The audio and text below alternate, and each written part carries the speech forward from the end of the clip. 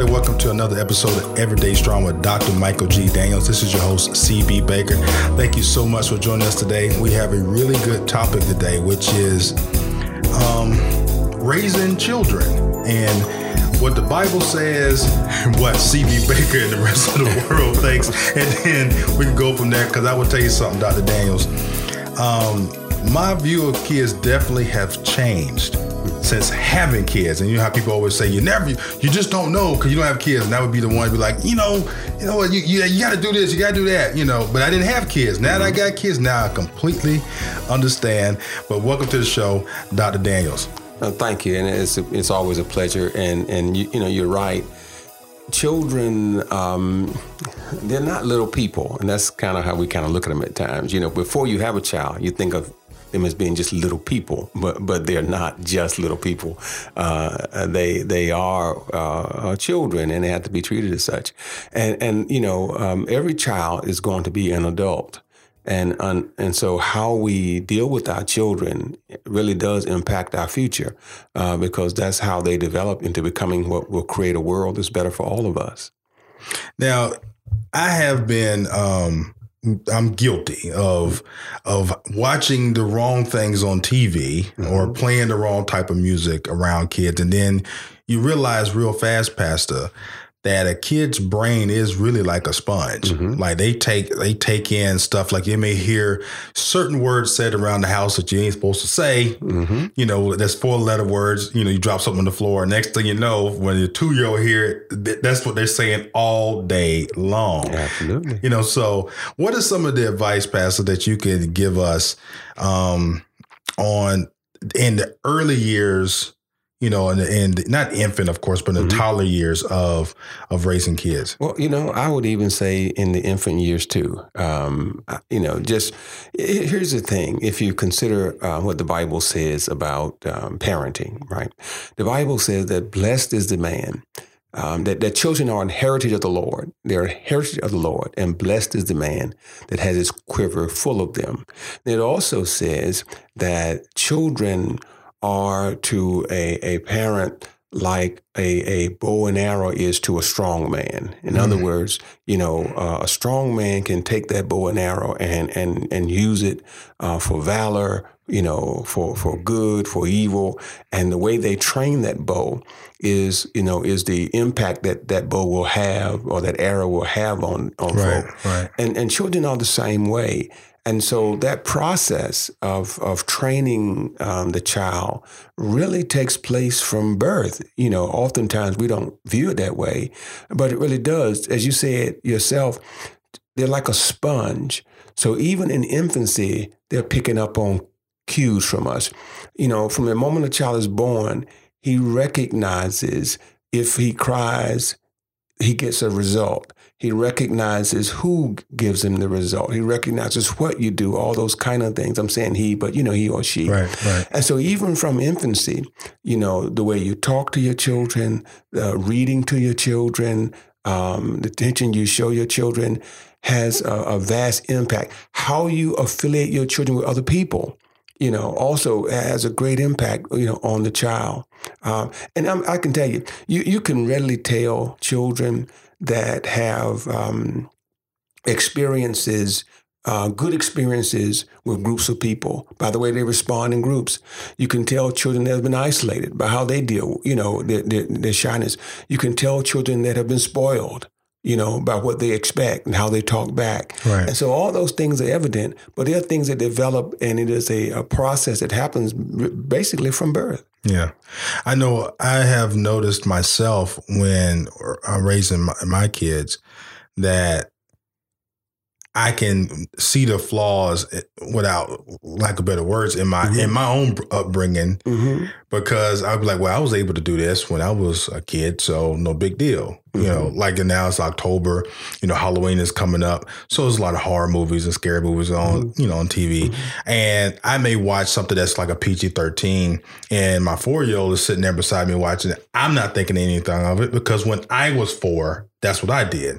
But then my wife comes downstairs, see this going on, and all hell breaks loose, and I'm in trouble. And I'm like, and I'm sitting there like, what did I do wrong? But, you know, everybody is raised differently. So the question I want to ask you, does that really, how much does that play into how people are raised, you know, for us, how you were raised?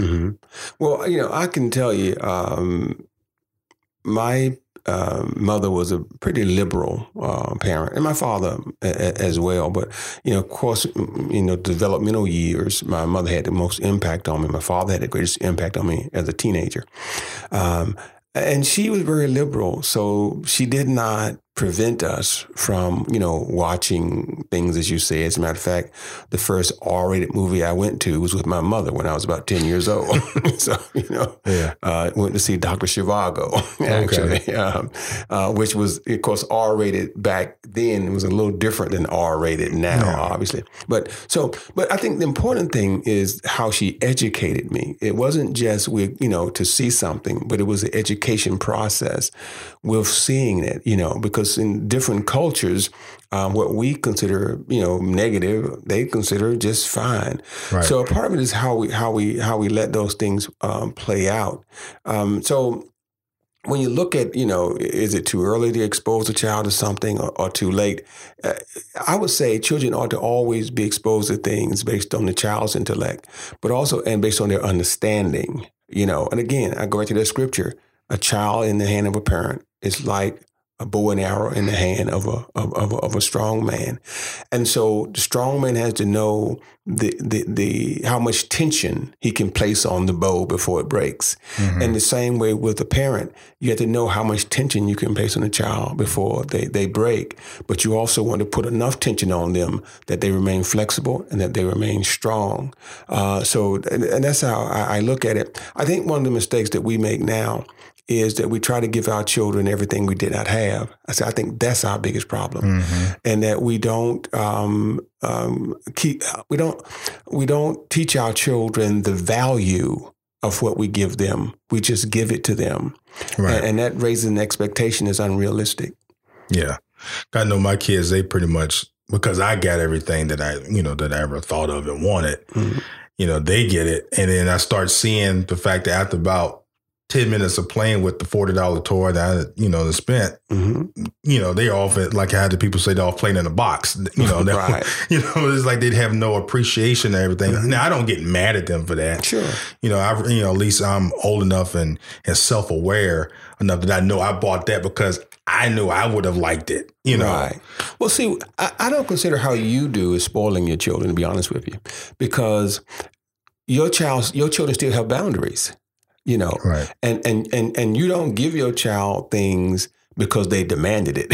You give your child things because you want them to have. See, I've noticed that a lot of parents, what they will do is that they allow their children to demand things, and that's why they give them, you know, so that what the child comes to appreciate is that I am in control rather than the parent being in control.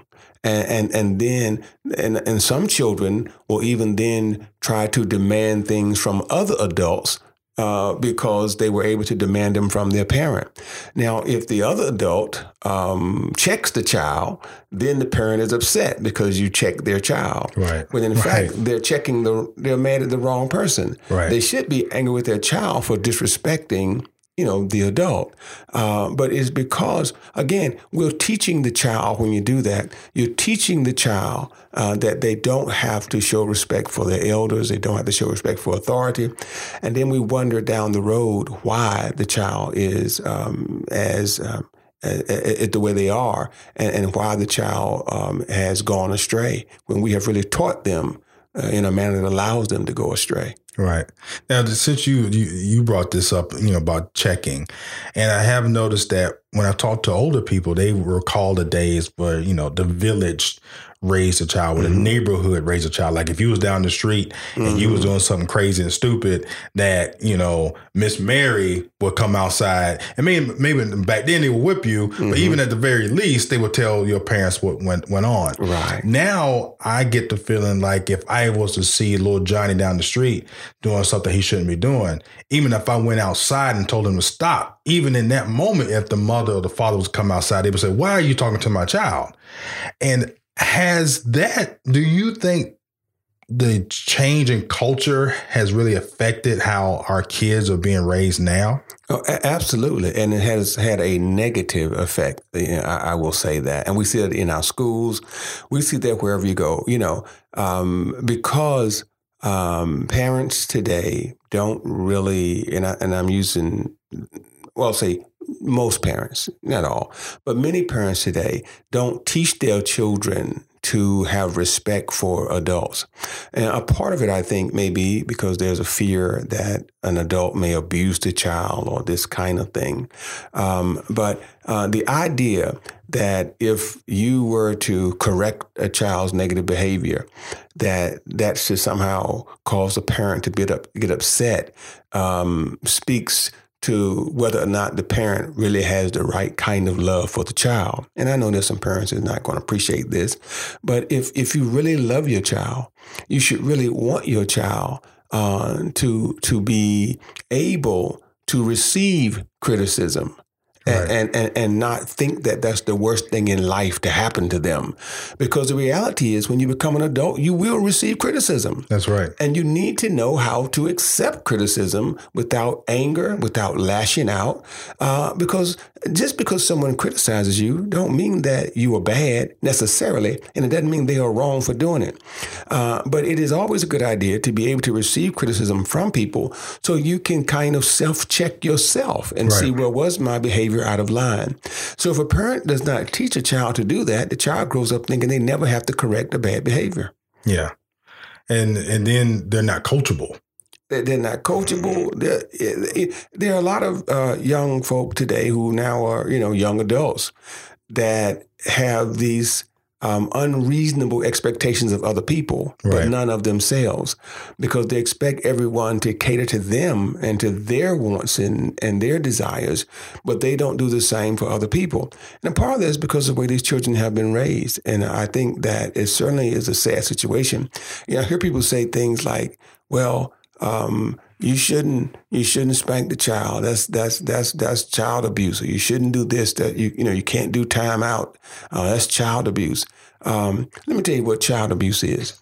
Child abuse is my child ending up in a detention facility until they're 18 years old. That's right. Child abuse is them being housed in an adult jail because they've done something that the state has determined is a felony.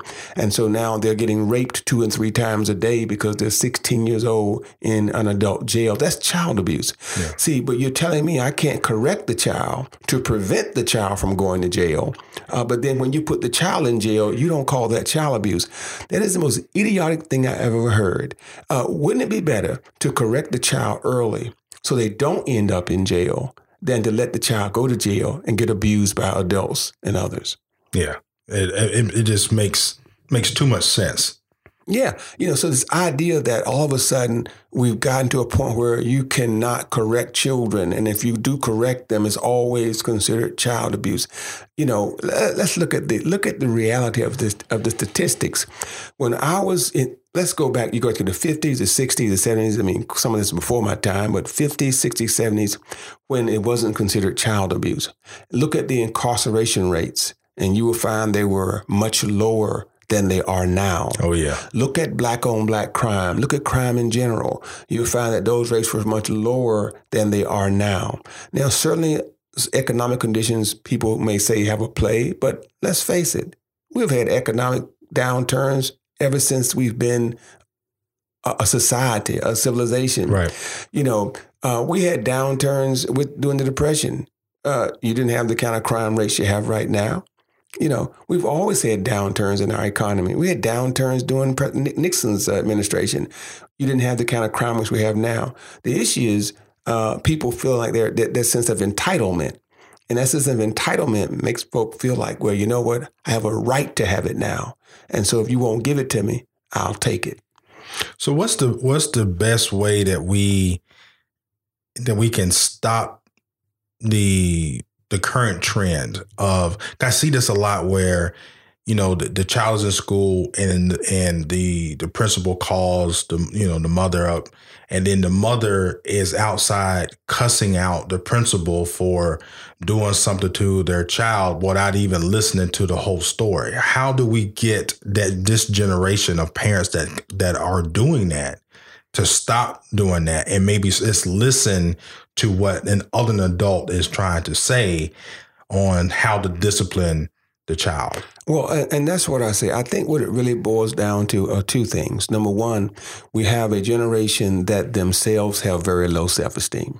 Extremely low. When you really start talking to these parents, that's what you find. They themselves have low self-esteem. So therefore, they feel like everything that comes toward them is always an attack upon them. And so that's what causes them to feel the same way. You are attacking my child.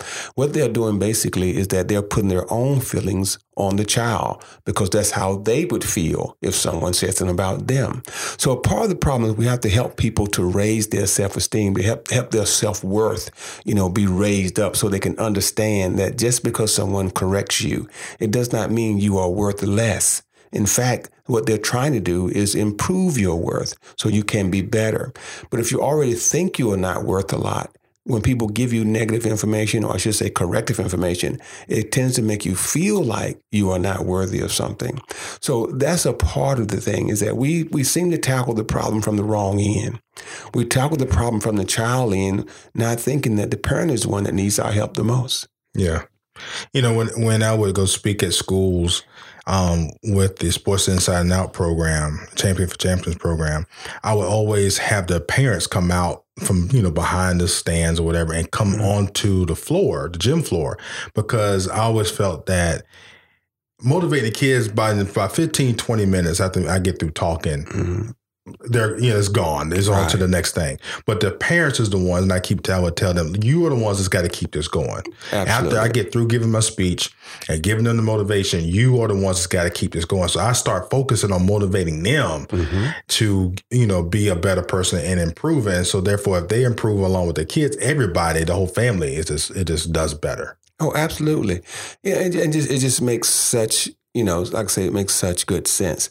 If you think about it, again, the way we are as a society in general, and how people feel about themselves, it really does reflect on how the child feels about, themselves as well.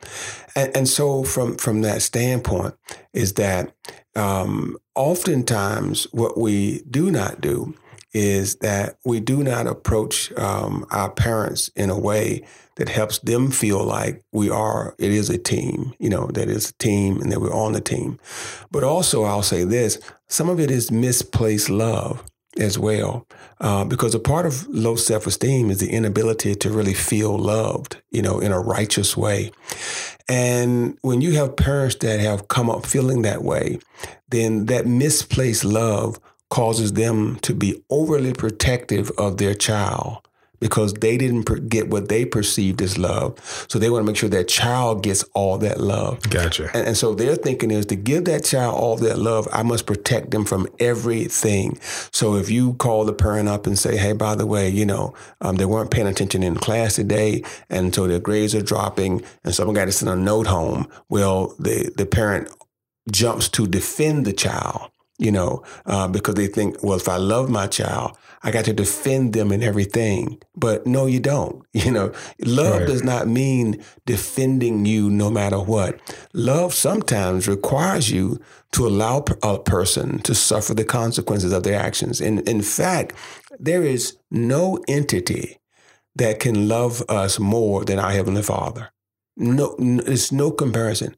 But yet our Heavenly Father allows us to suffer the consequences of our actions. Right. Even though He forgives us of our actions, we still suffer the consequences of our actions. And so, because that's a part of the learning process, if you don't feel the heat from the fire, you'll keep right on touching it. You absolutely right. Like if that stove is not hot, you'll keep right on doing it. Just gotta feel it. Yeah, and then once you realize the consequences, you've suffered it. You say, you know what? I'm not doing that anymore. Yeah, absolutely. It does not show a lack of love to allow someone to recognize that there are consequences to actions. In fact, it shows love because only true love can is that character building kind of love. And that's how you help children build character, is to help them understand that there are consequences, to help them understand that there are boundaries. I watch some parents, how they allow their children to talk to them as if they are a child and the child is the adult, and how they can just demand things. All of us need boundaries. Now, here's the irony of it. The average mother requires the child's father to have certain boundaries, but yet the child doesn't have to have any. Yeah. That doesn't make sense. No, it don't. Or vice versa. So how can I, as a parent, let's say my child has no boundaries, but a grown-up has boundaries. That makes no sense. You would think, obviously, the person that we would think has the most intelligence and the ability to make decisions that will not harm them would be the adult, not the child. But we do the opposite. So we'll tell the adult, you got boundaries. You can't say nothing about a child. Right. But the child can say anything to you because the child has no boundaries. Right. And you tend to see that a lot in blended families too. I'm seeing it a lot in families where the parents are 35 and below. Yeah. I mean, that's typically where I'm seeing a lot of it at. Older parents don't seem to do that. They don't seem to. And some parents who are, I say, old school also, you don't see that. But you just do. And you see it a lot, again, from, in counseling, different folk. You see it more in parents where they have lived on the edge between middle class and poverty. Mm-hmm. And that's where you see it on that cusp more. Most parents that I have noticed, and it's not a class thing per se. It's not based on class. What it's based on is, that's why I say self-esteem. Most people that are brought up in middle class neighborhoods have higher self-esteems. Mm-hmm. And a lot of times if you're brought in neighborhoods where were in what we call the PJs, right. you tend to have lower self-esteem. And so that kind of translates on how you deal with your children, because I didn't have nothing, but I'm going to make sure my child has everything. Gotcha. Yeah. When you got a 7-year-old walking around with an iPhone and $100 pair of shoes, that's the most asinine thing I've ever heard of. Yeah. It just makes zero sense. My father was an extremely wise man, wasn't highly educated, very wise man. Whenever I would ask him for something, he would say something like this: I make X amount of dollars per hour. So that means I got to work X amount of hours to get what you asked me for. You really think I'm on? You really think I'm gonna put all that energy to doing that? Right. He helped me understand the value of things that he bought. The value of it, and that made a big difference. When you're giving a 7-year-old $200 sneakers, how do they understand the value of $200? Yeah. They don't. They don't. See, they don't. So when you do things like, well, I didn't have, so I want them to have. See, our thinking is that is helping the child. That love, I love them so much, I'm helping them. No, you're not. You're hurting the child. They don't understand the value of money now. They don't understand what it took for you to get something and to them. And so they don't even value you as much as you think they would. Right. Yeah. Now, switching gears here a little bit, which is the for us in parenting. Now, I have noticed too, Pastor, that a lot of times the kids are not getting any other type of adult talking to them in an authoritative way, unless they're on a sports team or in a blended family. So I want to talk about the latter, the blended family. Now, I don't have too much experience in this arena, and I know you've done a lot of counseling. How should parents or the adults act towards the others, their spouses' kids that are not theirs, and how to handle the best way to handle the baby mother or the baby daddy? That is that's a whole other podcast. A whole other broadcast. But just in short, I'll say this: that boundaries, wrong term. How we're going to handle chastising should be established early on. And the non-biological parent really is the one that needs to be in a position so that the child knows that that person's authority is on equal footing as the biological parent. Now, it is the biological parent that has to make that crystal clear.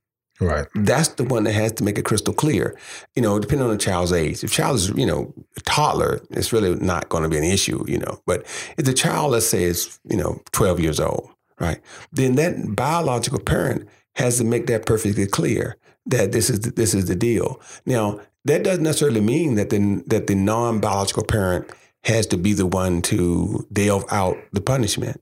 Right. But it has to be clear that if that non-biological parent brings something to the table, it will be treated as if the biological parent brought it to the table. Gotcha.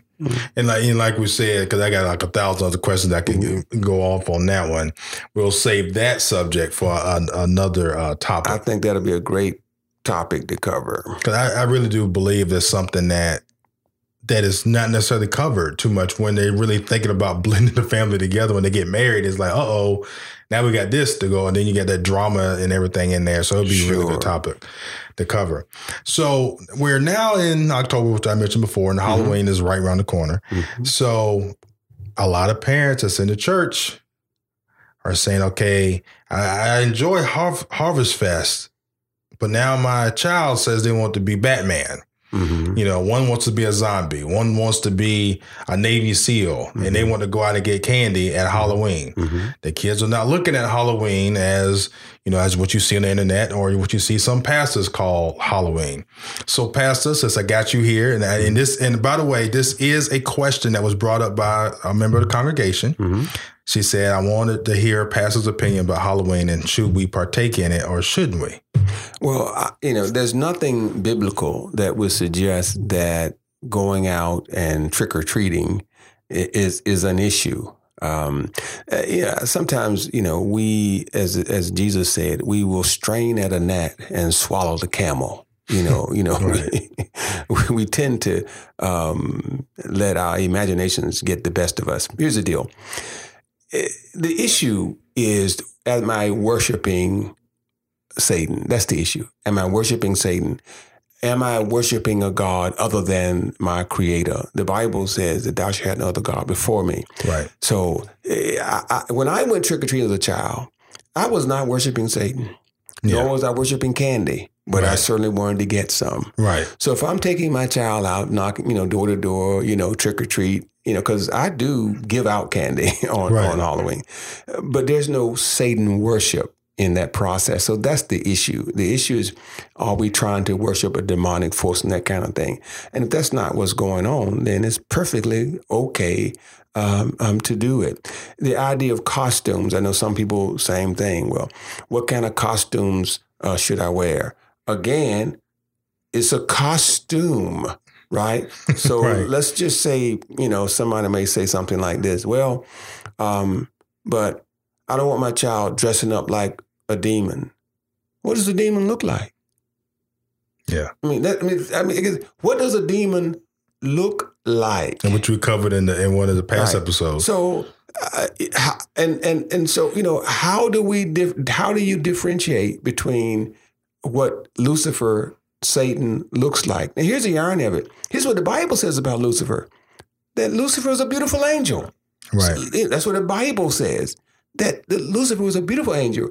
He didn't get kicked out of heaven because he was ugly. Right. He got kicked out of heaven because he was defiant.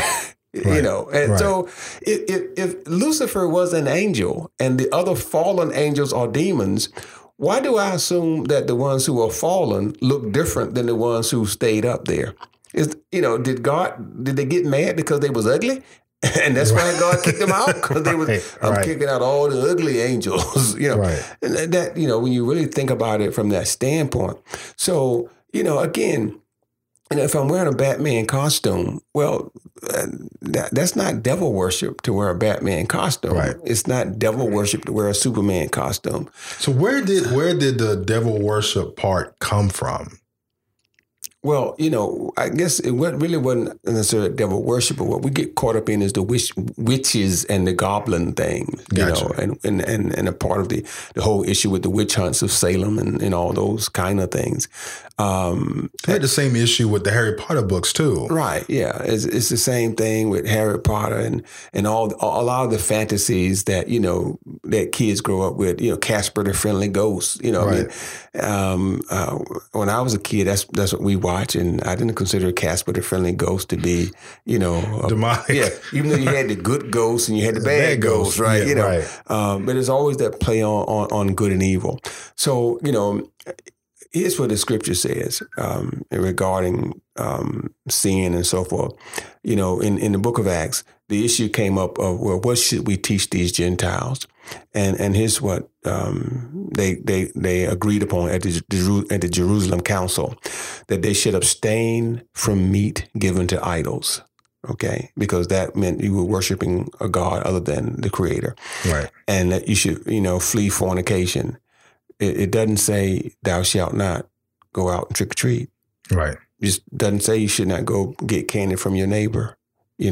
So again, now if what I'm doing is teaching my child to worship Satan, then I am wrong. I should not do that. Let me make that perfectly clear that's not, I shouldn't do that. But if my only intent is to have fun with my child and go out door to door and trick or treat, because it's called trick or treat. It's not called worship the devil. Right. Right. Then there's nothing wrong. There's nothing in the Bible that I can find that would cause God to be upset with us because we do that. I watch scary movies. I don't think God mad at me. Because sometimes I'm laughing at the movies because they're really not scary to me. But if trick or treat is bad, then that would mean I should never watch a scary movie, because I'm still doing the same thing. I'm watching something that someone says is scary. Right. Now I'm going to tell you something, and the listeners too. After the podcast we had about the angels and demons and everything, it messed me up.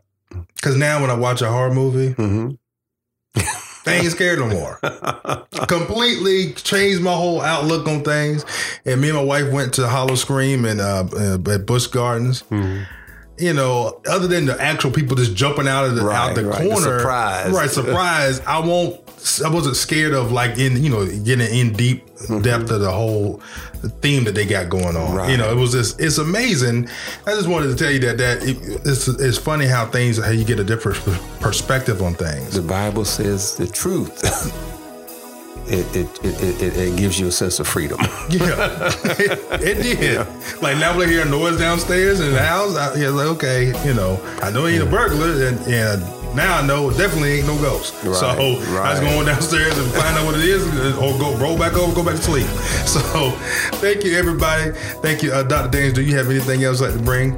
No. All I say to people is that, listen, enjoy yourself, love your neighbor, and just remember that your child is not a little person.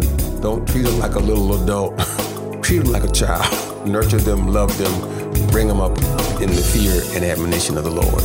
Yes, and we will, everybody, have that episode very soon on blended families. Thank y'all so much.